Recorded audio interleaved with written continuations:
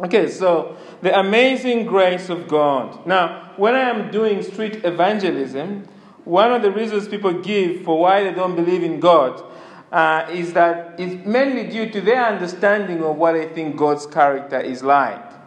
It doesn't take very long when you're chatting to someone who doesn't believe in God for them to say, well, when you've gone through all the arguments, where they'll say, well, look, I have no problem with God, but what I don't get is, why am I suffering? I mean, why is there so much evil in the world? Why is there so much evil? Because if God is wonderful, why does He allow these things to happen?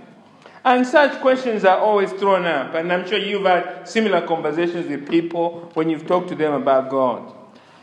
And I think I would say that though many of them would never say it as blunt, what they're really getting at with all their question is, what they mean is that they do not feel God is worthy of their worship. When all things considered, they don't feel God is worthy of their worship. Now, I hope you are here this evening, and I'm sure you are, because you know that God is worthy of your worship.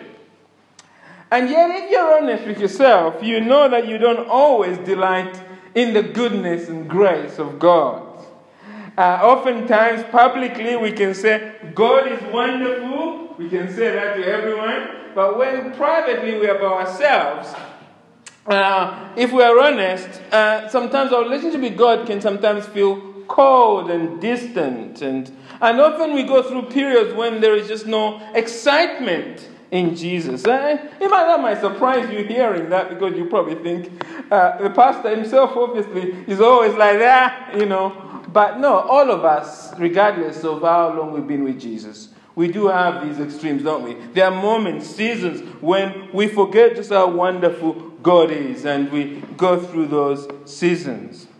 And I think that is why all of us need to be constantly confronted with the question this evening we are looking at. What is the God of the Bible really like? What God is He, this God that we have encountered in Jesus? What is He really like? And one of the major truths revealed in the Bible about God, which we are looking at this evening, is that God is full of grace. He's full of grace towards sinners. Now, the word grace is much overused. I mean, that's the name of the church, isn't it? Grace Baptist Church Bexley Heath. And you know the story about somebody being asked the name Grace, and the person thought, Grace is the name of perhaps the person who founded the church, or something like that. I heard a story like that, I think, coming from Dunstable, one of these churches where Pastor Barry has preached on. People have got many ideas about the word grace. And in front of your outline, they have just defined for you what grace is. When we speak of grace, that God is full of grace, what the Bible is saying is that grace is God's relentless, loving pursuit to serve sinners. Grace is God's relentless and loving pursuit to serve sinners, to serve people who are His enemies. God has reached out to us in Jesus. And we see this amazing grace of God throughout the Bible, and especially in this passage we are looking at this evening, Judges chapter 13, verse 1 to 25. This amazing account of the birth of Samson is full of the grace of God towards sinners. Look with me at verse 1 of Judges chapter 13. And there are three truths I just want to share to you about this grace of God, which is in your outline. The first truth we learn from this passage, we're just going to walk through it. The first truth we learn in this passage is that the grace of God is phenomenal. Now, I've gone for 3 P's. It's a pity Brother Fred, who likes this sort of thing, is not here. I've gone for 3 P's. The first P is that the grace of God is phenomenal. It's amazing. The people of Israel, we see here that they have been enjoying 3 decades of peace with God, their husband. And then it seems an odd love walks through the door. Look at verse 1. And the people of Israel again did what was evil in the sight of the Lord. Let's just pause there and notice what's happening here. Is that, like Hosea's wife, the prophet Hosea, Israel seems to be powerless against its sin. It seems constantly as we're going through Judges, it keeps being drawn to sin, isn't it? It's being drawn to darkness, almost like a moth to a flame. They can't resist living in sin. But as we have been seeing throughout Judges, God loves Israel too much just to let them live like that. So what he often does is he gives them up to be disciplined, and here he gives them up to the Philistines. Let's continue reading verse 1. So the Lord gave them into the hand of the Philistines for 40 years. That is 4 decades. 40 years, 4 decades. They are now under terrible oppression. I don't know what you know about the Philistines, but this is the third time we are meeting the Philistines in Judges. The first time we met them when Shamgar took them on, and the second time we met them is actually when they were oppressing Israel before Jephthah arose alongside the Ammonites. And now they are back, and they are back with full force. The Philistines are probably the most formidable opposition that Israel has faced because their technology is very superior than anything else. And they control these 5 cities, Ekron, Gaza, and other cities, and they're using that to oppress the people of Israel. They'll continue oppressing until the time of David and beyond. They are very, very powerful. Now, what should normally happen is, it's a quick question, what should happen now that Israel is being oppressed? Well, what we've seen in Judges, what normally happens when Israel is being oppressed, is that they do what? They cry out to God, don't they? And then God intervenes. But actually, here, they are not crying out to God at all. They don't cry out to God. It seems they're so deep in sin that what should be abnormal is now normal for them. They are knee deep in sin. It's like they have kicked God out of the door of their lives, and they have shut the door. And God is now standing outside, knocking in the cold winter of their sin, so to speak. He's just waiting. He's just waiting for 40 years. And now God knocks on the door by sending an angel to this little town of Zorah with Christmas-sized news. Look at verse 2 to verse 5. God is intervening now. There was a certain man of Zorah, of the tribe of the Danites. He's one of the tribes in Israel, one of the 12 tribes, whose name was Manoah. And his wife was barren and had no children. And the angel of the Lord appeared to the woman and said to her, Behold, you are barren and have not borne children, but you shall conceive and bear a son. Therefore, be careful and drink no wine or strong drink, and eat nothing unclean. For behold, you shall conceive and bear a son. No razor shall come upon his head, for the child shall be a Nazarite to God from the womb. And he shall begin to save Israel from the hand of the Philistines. Let us pause the camera just there. God has sent the angel. He's delivered this amazing news to this nameless woman. We should not hear that God is doing something special that we haven't seen in Judges before. He's been raising judges from among the people. But now God is grooming a judge from inside the womb. He's raising a savior from the scratch. He's creating new life from inside this barren womb just to save Israel. And let us also note that in this society where this nameless woman, Mrs. Manoah, lives, being without a child is not like today. I mean, like today, there are many people who don't have children. But in this society, being childless, barren, is a mark of shame, and it is a sign that God's favor is not on you. It's not necessarily the case, but that's how people think. And this woman, put yourself in her shoes, she must weep every night. Everyone has kids, she doesn't have any. And she must weep every night. She feels lonely, isolated. And there's a sense in which perhaps even the culture around her is perhaps oppressing this woman because of her condition. Immediately we realize that this woman really, in many ways, is like Israel. Isn't it? She is fruitless, just like the nation Israel. And just as God sees her condition, He also sees Israel's condition. God is mindful of her. I like the words of the angel. Did you notice that? Verse 3. And the angel of the Lord appeared to the woman and said to her, Behold, the angel says, you are barren and have not borne children. You're like, yeah. She probably is thinking, I know that already. But God is making the point that He's aware of the situation. He's mindful of her. And that's so encouragement, isn't it? As you read this, I hope you're encouraged, because you see, you should know that if you're trusting in Jesus this evening, God knows your situation. If you're in Jesus, you should know that God is mindful of you, that His eye is on you. Yes, you're not barren this evening, but whatever situation you're facing, God is aware of that situation. And He stands ready to help. Is it a struggle against sin you are going through? God is aware of that and He stands ready to help. Is it loneliness? Is it a family situation that you cannot resolve? Is it difficulties you are facing at work or at school or in whatever activity you are involved in? Well, God is aware of that and God is your answer. So go to Him. You know, you should go to God because God, here we see, we can go to God because God does not deal with us as our sins deserve. He comes to us with grace beyond our wildest dreams. That's why we're calling it phenomenal grace. God tears up the rule book, starts from the scratch. In this barren room, it begins to work.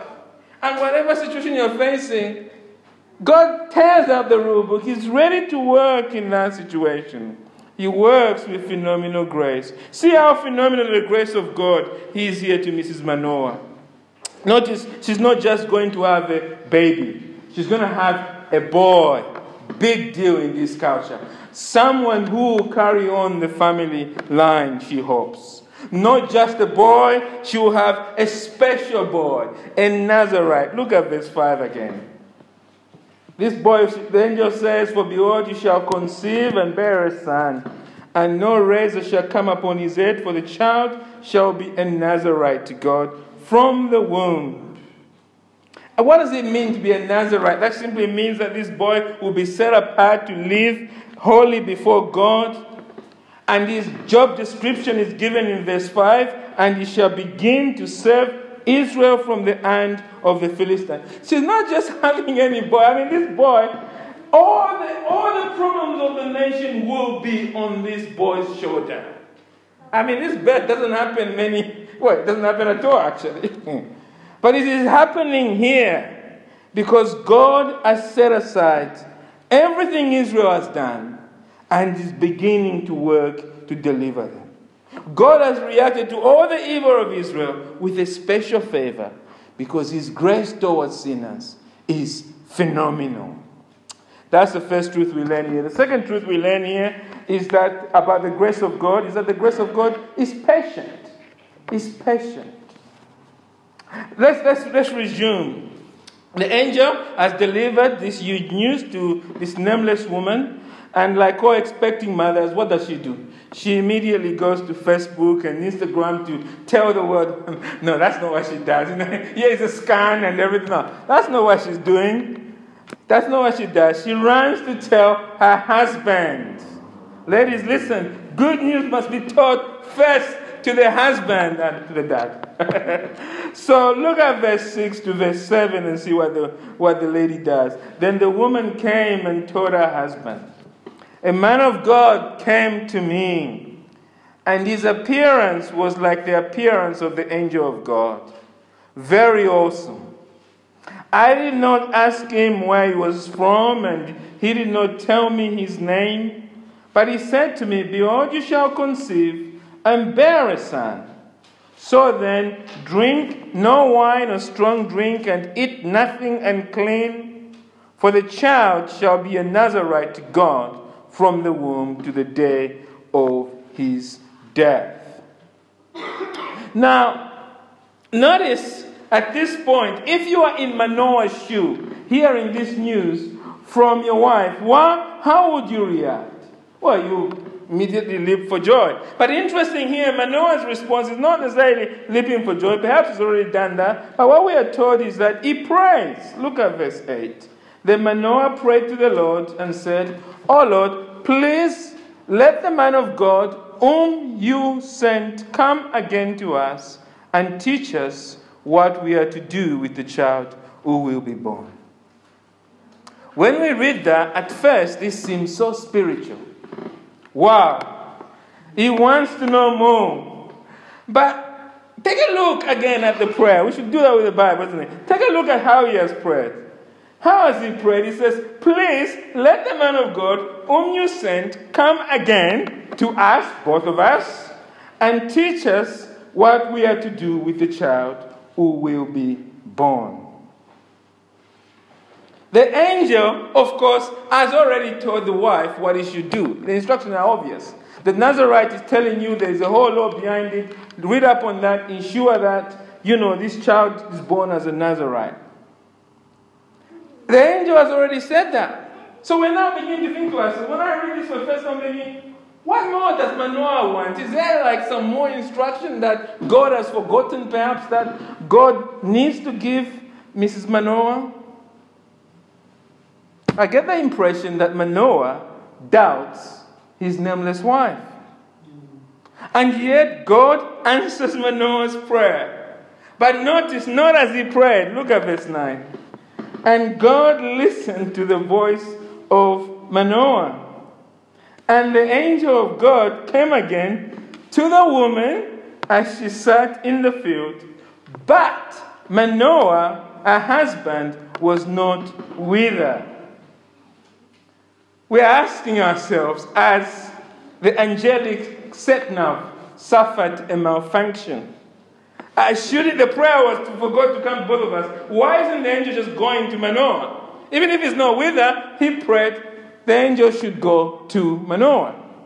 What's going on here? Why is the angel again answering? God has answered the prayer, but then he only goes to Manoah's wife. Well, it seems here that God is doing that because, God has come to Mr. Manoah without Mr. Manoah to emphasize that God's grace is on this nameless woman. And because God is gracious, He is patient with Mr. Manoah's rather pointless prayer. And as we see, it's got lots of pointless questions. So let's go back to the woman. The woman is a nice lady, so she goes and fetches her hubby again. Look at verse 10 to verse 11. So the woman ran quickly and told her husband, "Behold, the man who came to me the other day has appeared to me."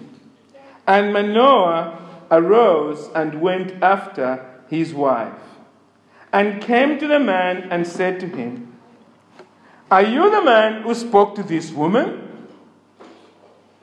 Now, when you get that question, you're thinking, well, Manoah, this is a bit insensitive. I mean, it's not the way you speak about your wife, is it? This woman, she's your wife. She has a name, surely. And that name should be made. But no, Manoah is like, perhaps like a macho man, I guess. Because, of course, this appearance, remember, is appearing as the angel is appearing as a man. That's quite important to understand. But there's something about him that has given Ms. Manoah the impression that his appearance is awesome.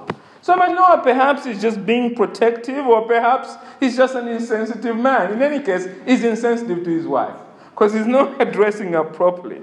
And the angel, listen, look at the angel's response. The angel doesn't simply says, what does he say? And he said, "I am." And now Manoah has another question.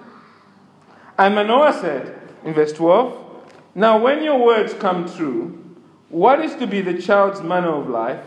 And what is his mission?" He said, what is all of this about? What is this child meant to actually do? And the angel patiently, notice how he answers, repeats what he said exactly. Look at verse 13 to 14. And the angel of the Lord said to Manoah, "Of all that I said," look, I've already said this again. "Of all that I've said to the woman, let her be careful. She may not eat of anything that comes from the vine, neither let her drink wine or strong wine, strong drink or eat anything unclean. All that I commanded her, let her observe. In short, God heard Manoah's prayer and sent his angel to tell him that his prayer was unnecessary. The angel has come just to repeat the same instruction and to add that, Manoah, you have a job to do. Look after your wife. I wonder why the angel is saying that. Make sure she does these things. Don't just let her do these things. But God has heard his prayer and he's come to state the obvious. Now, God doesn't have to do any of this, but he is patient to Manoah because he loves sinners. And as we have come to expect, Manoah is not finished. It's like that kid in the class. So he raises his hand again. He's got another question. Verse 15. And Manoah said to the angels, please, let us detain you and prepare a young goat for you. How will the angel respond? He turns him down. Look at verse 16. And the angel of the Lord said to Manoah, if you detain me, I will not eat your food. If you want to save food for me, I'm not going to eat it. But if you prepare a burnt offering, then offer it up to the Lord. Brackets, for Manoah did not know that he was the angel of the Lord. We'll come to that in a moment. But noticing the response of the angel has given Manoah a huge hint yet. He is saying, prepare a burnt offering, then offer it up to the Lord. But Manoah still doesn't get it that this is, as the wife has said, the angel's appearance is awesome. But he still doesn't get it. And his hand goes up again. He has another question. Verse 17. And Manoah said to the angel of the Lord, what is your name? I mean, you're refusing my food. So at least tell me your name. What is your name? So that when your words come true, we may honor you. Now, this question actually seems a bit innocent to us. But at this time in the ancient world, knowing someone's name is very intimate. It was a form almost of exerting some control or power. This is why God only revealed his name to Israel, isn't it? I am what I am. Names meant something. And by the angel refusing to reveal his name to Manoah in this sense, is in effect refusing for Manoah to impose his agenda. So we see in verse 18, the angel turns down Manoah. Look at verse 18. And the angel of the Lord said to him, why do you ask? Saying, it is wonderful. So he doesn't reveal his name, and yet he drops a huge hint about his identity. If Manoah is smart, of course the name is wonderful. His name is wonderful. And we're looking at that, who could that possibly be with such a name? A name, in some versions, it says, beyond comprehension, beyond understanding. But our friend Manoah still does not get it. But interesting enough, he doesn't follow up on that. Each time, thankfully, he's quiet and just does what he's told. Look at verse 19. So Manoah took the young goat with the grain offering and offered it on the rock to the Lord, to the one who works wonders. And Manoah and his wife were watching. And then it all happens. Look at verse 20 to 21. And when the flame went up towards heaven from the altar, the angel of the Lord went up in the flame. Now Manoah and his wife were watching, and they fell on their faces to the ground. The angel of the Lord appeared no more to Manoah and to his wife. Then Manoah knew that he was the angel of the Lord. It is a sight that is beyond understanding, I guess. He's doing this burnt offering thing, and all of a sudden the angel is taken up in the flame and it disappears from Manoah's sight. It is extraordinary. And it's so extraordinary, even Manoah, with all his questions, he can't now miss it. He realizes that he has been talking foolishly to the most holy God. He's now thinking to himself, oh dear, that was not an angel. That was a theophany. That was God appearing in human form. We are now finished. Look what he says in verse 22. And Manoah said to his wife, we shall surely die, for we have seen God. He gets it now. And Manoah is right. He deserves to die because God has been so gracious to him. And yet, like many people, he has remained blind to God. But God is full of grace. He won't kill Manoah and Mrs. Manoah. And Mrs. Manoah helps us explain why God won't do it. Because God is gracious. Look at verse 23. But his wife said to him, if the Lord had meant to kill us, he would not have accepted a burnt offering and a grain offering at our hands, or shown us all these things, or now announced to us such things as these. What she's saying is that God is gracious and loving to us. Yes, we've been doing foolish things. You have been asking the wrong questions. But God has been kind and wonderful and He's promised us all these things because He's gracious to us. She's saying, my husband, relax. This God we worship is a gracious God. He's kind towards us. He's patient towards us. Let us note in passing that it is the grace of God to have a godly wife by your side. Someone who always steers you to see the grace of God. Has the Lord blessed anyone this evening with a Mrs. Manoah? Well, thank God for her. Thank God for a wife who will steer you to always look at Christ. Are you a married woman this evening? Ask God to help you to become a Mrs. Manoah. Are you looking to get married as a young man? Pray that God in the future brings in your life a Mrs. Manoah. Someone that can steer you there. Are you looking to get married as a young woman? Pray in the future that your position, however many years from now, be one like Mrs. Manoah. One who steers her husband to see the grace of God afresh. But the main point here is that God's grace is not just phenomenal.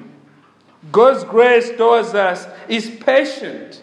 As Psalm 86 verse 15 says, but you, O Lord, are a God merciful and gracious, slow to anger and abounding in steadfast love and faithfulness. And as followers of Jesus, you already know this. You know that God is graciously patient towards you. Why? Because you read it in the Bible. You just sang it in the hymn. You know in your own life the millions of ways God has been good to you in your life. Even though you continue to let Him down time and time again, yet God continues to pour His grace on your life. His love to you abounds more and more. He remains faithful to all the promises He has made to you in His Son Jesus. Yes, you forget easily just how gracious God is. How patient He is towards you. But He remains gracious and patient. So hold on to this precious truth this evening. Hold on to this God who is graciously patient with you. Who is patient with all the flaws that you have in your life. Hold on to Him. Hold on to this truth that God is patient to you. Not because God has some sort of long fuse or something. No, God is patient towards you. Why? Because if you're in Jesus, all your sins have been paid for through the death of Christ. His wrath against your sin is settled forever. And therefore you now stand perfect before Him with all your flaws. So that's the second thing we learn here. We learn that God's grace is not only phenomenal, it is also patient. And here is the final point for us this evening. We also learn here that the grace of God is proven. It is proven. Let us rejoin the Manoah family. Now, it's now, I guess, 9 months since the angel visited Mrs. Manoah. And Mrs. Manoah is now about to give birth. Look at verse 24. And the woman bore a son and called his name Samson. The name Samson means little son. It is an appropriate name, I think, for a child who has brought light into the dark lives of the parents. Is going to bring light to the dark lives of Israel. He's bringing sunshine where there is coldness of winter and darkness. And as the time passes, this great boy becomes a young man, and the hand of God begins to stir him up. Look at verse 24, how it finishes to verse 25. And the young man grew, and the Lord blessed him. And the Spirit of the Lord began to stir him in Mahanadan, between Zorah and Eshtaol. God the Spirit is stirring Samson from within to begin to prepare him to do the work of serving his people. God's grace, which he promised Manoah 9 months ago, has now come true. And this miraculous birth of Samson is saying to us, look, you can trust the grace of God, because you know what? God does what he promises. God's grace, friends, never disappoints, because it never depends on us. The Manoahs are sinners like all of us. They deserve judgment. But God has given them Samson. It is grace. And this grace of God is what? Ultimately proven to us in Jesus. Because the gracious birth of Samson here, you can't read Judges chapter 13 without thinking of Christmas. Because this birth of Samson, its miraculous work, is pointing us forward to Jesus. Because like Samson, Jesus is a gift to unrepentant sinners. For 400 years, the prophetic voice was silent in Israel before Jesus was born. Dark time, just like there are dark times during this period of the Philistine. Like Samson, Jesus was chosen by God before he was conceived by the Spirit of God. Like Mrs. Manoah, God miraculously opened Mary's womb. But that is where all the similarities end. Because Mary's baby, the greater Samson, our Lord Jesus, was conceived without a human father at all. There was no hapless Manoah involved. It's God himself bringing about a second Genesis, bringing the Lord Jesus to life in the womb of Mary. Jesus has come as God in human flesh, the culmination of the grace, of all the grace God lavished in the Old Testament. Friends, Jesus doesn't just bring grace. Jesus is grace walking among us. On the cross, Jesus, of course, proved God's grace by dying the death we deserve for our sins, and thereby delivering us not from the Philistines, from sin, death, and hell forever. Are you trusting Jesus this evening? Then be confident that this phenomenal, patient, and proven grace of God is yours in Jesus. We need to remember this truth, especially because all of us face what I would call Manoah moments. We face those moments in our lives when the situation looks so impossible. It looks like change can't happen, totally beyond our control. Maybe your Manoah moment is a family rift that seems impossible to mend. It has gone on for years and is not getting better. Maybe your Manoah moment is the health of a loved one. It worries you greatly. You don't know what the future holds. You are praying to God, but you feel hopeless and helpless. Maybe your Manoah moment this evening is the spiritual health of someone in your life. You are asking God to save them. You are asking God to break whatever holds them. And it seems that the situation is just getting worse. Well, life is full of such Manoah moments. And when we're in such situations, life can feel empty and leave us skeptical. As I thought about this passage, I thought, there are days I feel like Mrs. Manoah, trusting God, seeing everything clear. But if I'm being honest, most of the days I'm like Mr. Manoah, full of questions, asking my hand up to the Lord. wondering, what are you doing with this? And the Lord perhaps not give me an answer immediately. We need this passage, isn't it? We need this passage to comfort us. Especially in those moments we have endless questions. We need to know that the God of the trusting Mrs. Manoah is also the God of the hapless Mr. Manoah. He is the God of grace. So can I encourage you to come afresh to God this evening? If you're trusting in Jesus, bring your questions, bring your doubts, bring your cries to God. And ask God to renew and refresh you in His grace. Richard Sibbes says this: God knows we have nothing of ourselves. Therefore, in the covenant of grace, He requires no more than He gives, but gives what He requires and accepts what He gives. So go to Him today. Pray bold prayers for God to move in your situation. Why? Because God has lavished His amazing grace on you in Jesus. Sadly, some of us are only too prone to misunderstand what we see in this passage. There's a danger when we speak of the grace of God as phenomenal, as patient, and as proven. Some of us may think such grace is license to sin. Let us be clear that God is pouring. Why is God pouring His grace through Samson? To save Israel from idols. And God has poured His grace in Jesus to save us from sin. The grace of God that comes from heaven teaches us to renounce sin, Paul tells Titus. As Richard Sibbes says again, grace will never join with sin any more than fire with water.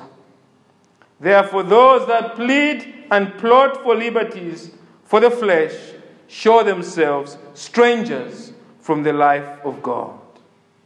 In short, he's saying the grace of God we have been given teaches us to renounce sin. It is the grace of God for those who have truly turned away from the life of sin and surrendered to Jesus. It is for those who are coming to Him, asking Him to give them a new heart and direct their desires to live for Him. And if we have not done that, then we need to approach God today, surrender our lives to Him, and let God change us by His grace. And if we have done that, we can rejoice today that we belong to a God of amazing grace. A God who reaches out to us with phenomenal grace, a patient grace, and a proven grace. Amen.